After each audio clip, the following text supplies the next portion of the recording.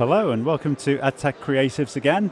This is the second part of my report from BETT 2020, which I've enjoyed a great deal so far. At the moment I'm just wandering around the main concourse, pavilion, in the education show, and apparently Professor Brian Cox is delivering a talk at about 4:30. So I want to get to that just because he's a celebrity, simple as that.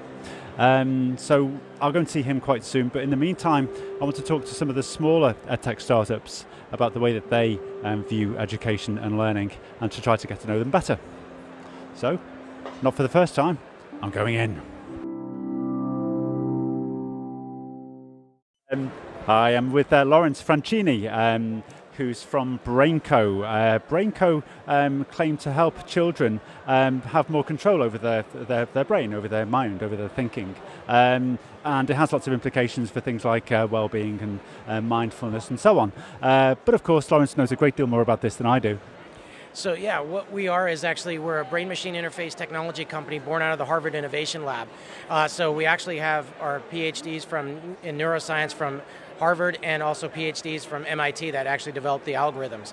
And what we do is we make a wearable that actually helps students actually measure their attention levels, focus levels, and also relaxation levels. So in school, what we find is that with all the information coming at them, how do children and students right now today digest that information?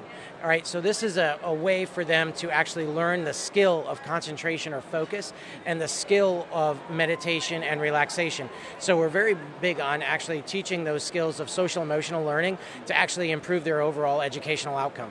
Right, so so Lawrence is wearing this piece of wearable tech around his head that has a sort of green. I'll tweet a photo of this later on. It's a headband with a green light in the center of it. So can you talk me through that? Yeah, so the wearable itself actually is something that we built and designed in Boston, Massachusetts. And if you look at the screen, you can also take a picture of that too. That's actually my real-time engagement levels. And what we do is we measure your alpha, beta, delta, theta, and gamma brainwaves. And we get a real-time assessment of whether you're in a focused or engaged state or a relaxed or meditative state. And we do it in a very easy-to-see platform. So colors and numbers, right? So 0 to 100, 0 to 34 is what we call relaxed or meditative, and that's represented by blue or like a green. And then we have a mindful or aware state, which is from 35 to 64. And then we go into a highly focused state, which is going to be from 65 to 100, represented by red. And then this way that, we can see, and the student can see the natural ebbs and flows of like not only the classroom, but also even with our one-on-one attention platform, which is our Focus Now platform, so they can see their brain state as we go. Good. So, as you probably know, teachers like to jump to conclusions, don't they? So you've done the research and you know this very well, so you will have an answer to this one. So I'm sure that teachers will say to you, does that mean that, I'm going to say to my students, Brainco says you're not paying attention, you're on detention? Absolutely not. That's the last thing we want to do, and it's really not even fair. Because think of it now, right? When you're in class, how do teachers get feedback that their curriculum is engaging, that they're effective in the classroom? They're using gut instinct, facial recognition, all that, and already a variety of metrics. Yeah, and so it's nothing scientific. Now they actually can see that, and the goal is that we want everyone in the class to be as in sync as possible, because that shows the best outcome. And when you have an outlier, if you can go and simply course correct and just maybe ask a pointed or targeted question, that brings that student back on center. So we've done a number of different research papers. MIT Media Lab did a study on it. I'm more than happy to share that with you as well, where it shows that if you engage that learner at the right moment, when they're maybe they're getting a little distracted, you engage that learner, they're 2 times more likely to learn effectively than without. So that's the most important thing. And because I remember when I was in school, I always would put my hand on my head, all right, just because it was heavy and I was tired, but didn't mean I wasn't paying attention. It just was heavy. Yeah. And so now, instead of getting in trouble for something like that, now we could see like, oh wow, that's Lawrence is still paying attention. It just happens that he has his hand on his head, no big deal. Okay, so forgive me one more stupid question, because teachers ask these all the time. No, so, do you envisage a time when kids will all be wearing these things in the classroom, the wearable tech? I definitely think the future is definitely bright for wearable tech because not only do we do this in the classroom, but we also put this in Focus Now is a platform that we sell through our website right now, which is an attention training tool that we use to help students with attention deficit disorders or attention deficit hyperactive disorder. We also use the same wearable in the athletic space, and we actually work with athletes from the beginning levels all the way up to world-class Olympians, Formula One drivers, to United States Olympic weightlifting teams. All right, and we put all those together to get them into the optimal state to perform and compete. So it's absolutely a technology that is available, that has got a lot of promise and a lot of future, and we can see it in multiple avenues. Yeah. And it's very targeted, using it in a very kind of targeted way, aren't you? Yeah. Fantastic. Well, thank you so much, Lawrence. I really appreciate it. So I'm just going to get a photo of this and tweet it, if that's okay with you. Because it looks cool on you now. Honestly, it does. I appreciate it. Yeah, it does. Okay, so I'm back heading for the VIP area to chill out for a while. It's quite tiring, isn't it? Going around talking to people and doing interviews with them and hustling a little bit and ignoring the vast majority of what you see because there's not a great deal of interest, but I suppose that's what trade shows are all about, isn't it, really? Not everything is going to be of use to you. Okay, so I'll get back to you once I've chilled out for 10 minutes. I'd like to say that the chill went well, but it didn't because the coffee machine is broken because of a power cut. Oh, the irony at a tech event. Okay, all right, so back to wandering and seeing if there's anybody that interests me. So I'm just looking at some smaller tech startups. So the likes of Ape Lab, for example, who are a VR platform. They're in the Bet Futures area. Snaplify, for example, a digital library for schools. We also have in Bet Futures BrainCo, who provide cognitive training to prepare the youth of today for the world of tomorrow. Nice. We also have Teach Pitch. Learn more, teach better. It's a digital skills program. And we also have CSE Entertainment, which is some kind of eye wall thing. Looks a bit like a Wii, I suppose, similar kind of thing. And of course, Skills Forward, leading the way for initial assessments and digital learning. Okay, so there's a lot to get your teeth into there. And I'm just going to see who has the most interesting things to say to me. Wish me luck. Right. Okay, I'm here with Martin and Sandra from Loo Interactive Playground. So before I get them to talk about it, if I turn around, I'll just tell you what I can see. It's some people throwing balls at squares because there's some invasion of Earth. Sorry, invasion of animals, and they have to stop that happening. But they'll make a lot more sense than I did. I played this before and did really badly. So why are people throwing balls at squares? Well, I think it's massively engaging, and one of the things we feel really passionate about is getting kids to move and learn. I always feel as educators now we're competing with Nintendo, aren't we? And you're expecting children to sit still for a long time. The fact that they can learn something can move. So the activity like that, the galactic activities, that's for getting them moving, releasing endorphins, dopamine, making them feel good about themselves, achieving. And then if you want to say to kids, hey, do you fancy doing some maths? They're going to say no. But if you say, oh, come on, let's go and play on the loo, they're going to love it, and they're doing sums, they can use it, it can be used for literacy, geography, all different things on the national curriculum. And the kids don't think they're learning at all, they just think they've had a ball. And obviously for PE, it comes into its own. We've actually received some funding to one of our co-directors, Helen, to combat knife crime, and she's running a project in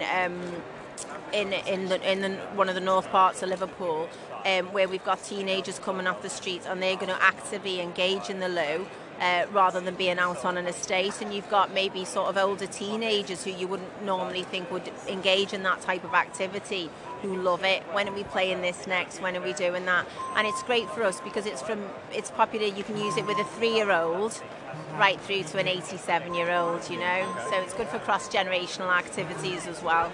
Hope for me out, right? Okay. So, it's nice that we're all from Liverpool. You know, we sort of know each other from Liverpool. Do you find, like a lot of edtech companies find, that really the market is largely very far away from England?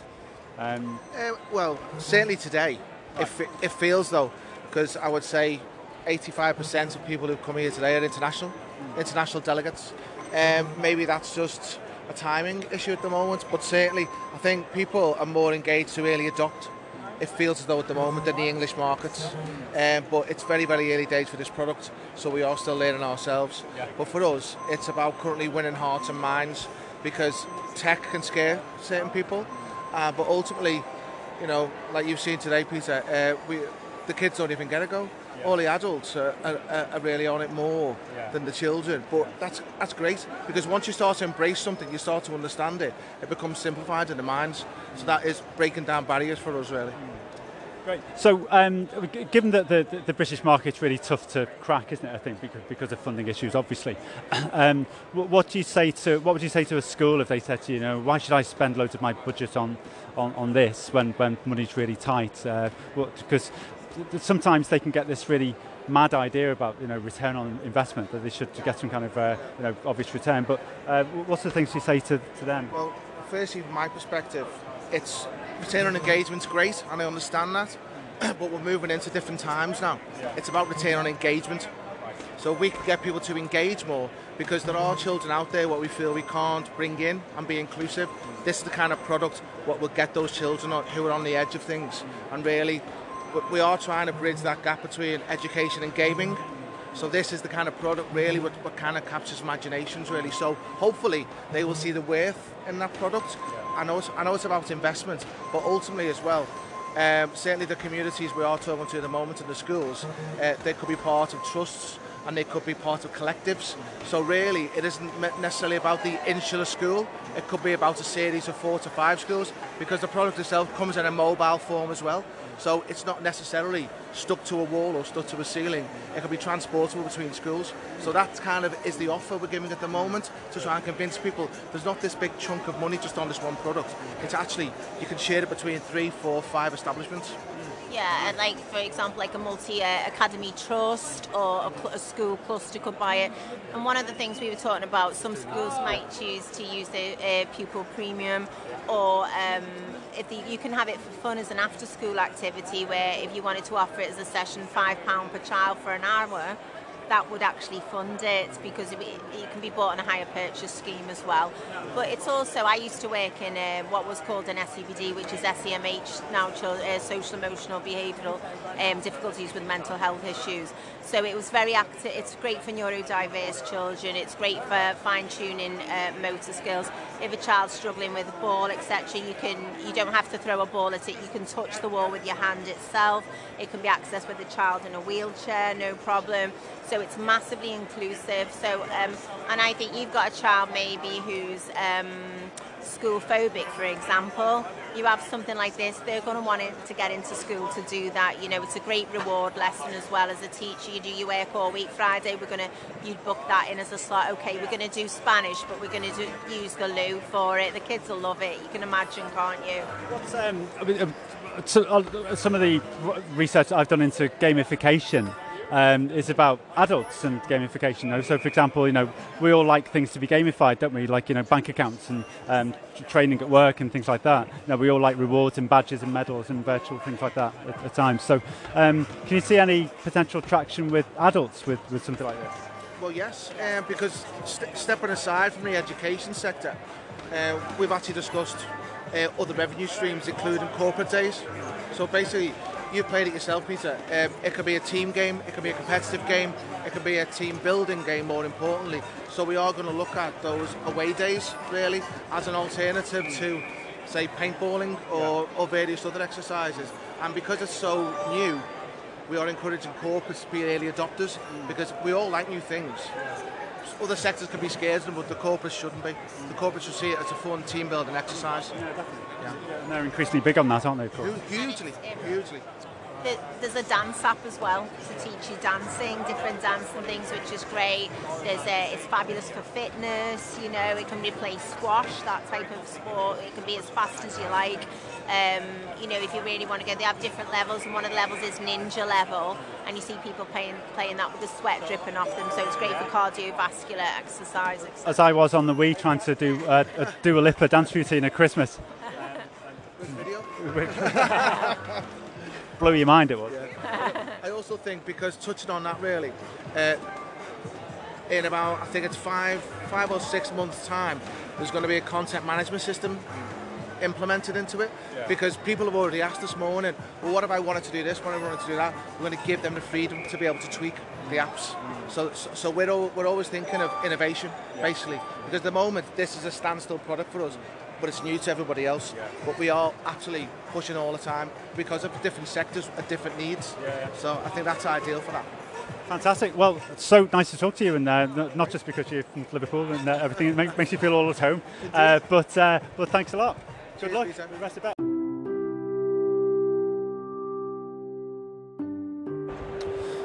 It's quite hard to find your way around, Bet. So the stands are not actually labelled in a very logical way. I'm looking for EDA20.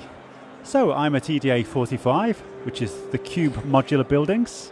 And then it's EDA48, which is Morley's. It's all so far so logical. And then there is EDA50, which is set for PE. So it's going up now. So if I want to go down, I need to go the other way, don't I? Right. But if I try to go down, that takes me from EDA48 to EDA49, which is back up again, and then to something entirely different. If I try to go another way, so if I try to go down, it goes from EDA45, which is the Cube Modular Buildings, down to NR42, which is Mastersoft ERP Solutions. Okay then. So I think I'll just do what I usually do at Bet, really, and just wander around aimlessly until I find something that interests me.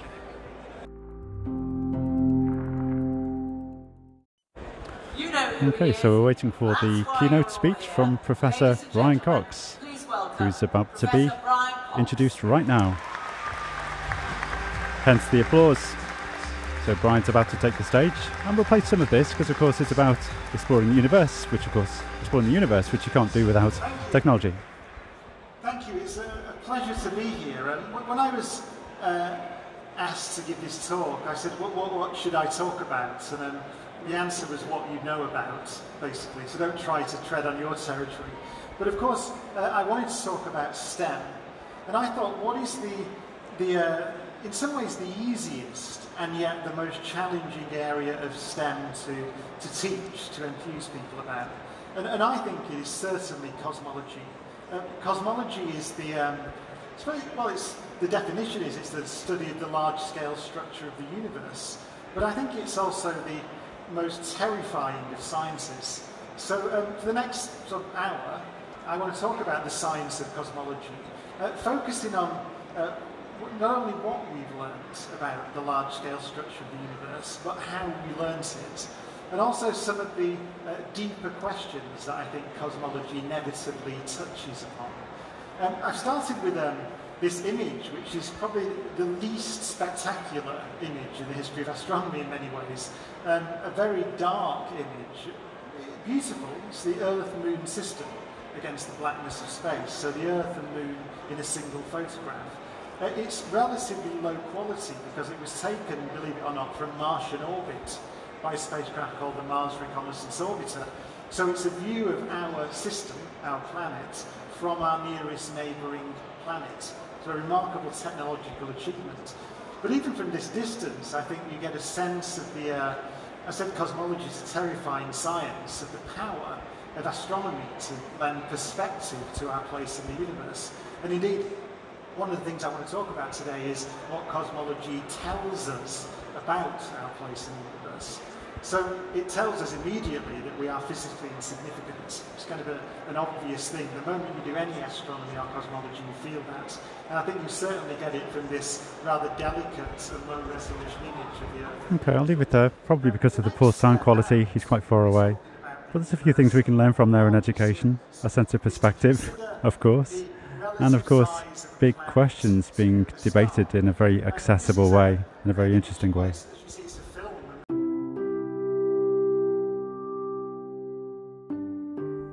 So that was Professor Brian Cox. What a wonderful speaker.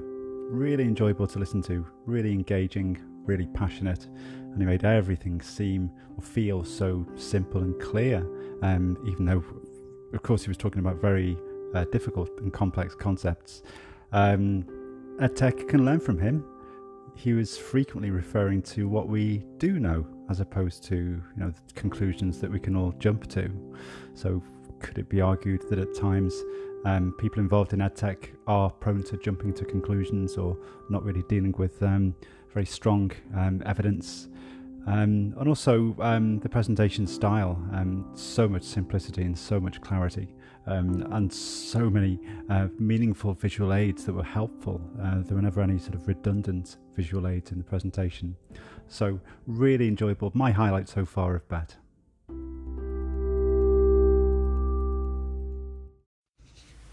Coming up next, we have a reflection about the BET show from Paul Rose from You Teach Me Too. You Teach Me Too, if you look at their website, is all about creating a situation where parents and governors and teachers can all help solve problems in schools for themselves.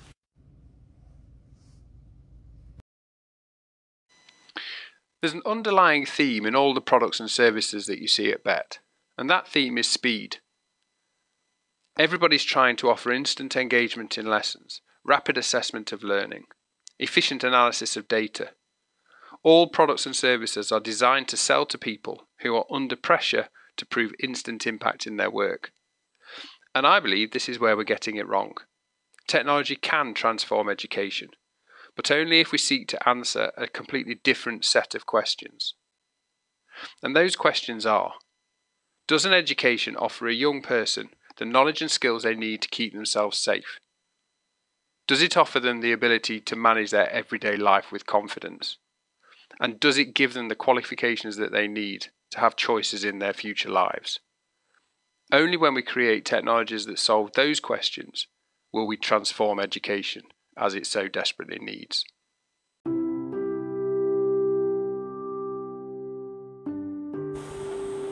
Aha, the sound of Euston Station. So I'm back at Euston Station now, and I'll give you more reflections of on BET when they come to me. I suppose plenty of things to follow up, plenty of really good people to speak to. There were many people who I sort of informally said, I must catch up with you. I literally couldn't find them. That's the nature of BET. I think it's really, really hard to find your way around. So there were about 6 or 7 people who I've become quite friendly with, either virtually or in the real world. And I really couldn't find them, sadly. So I'll follow them up as well.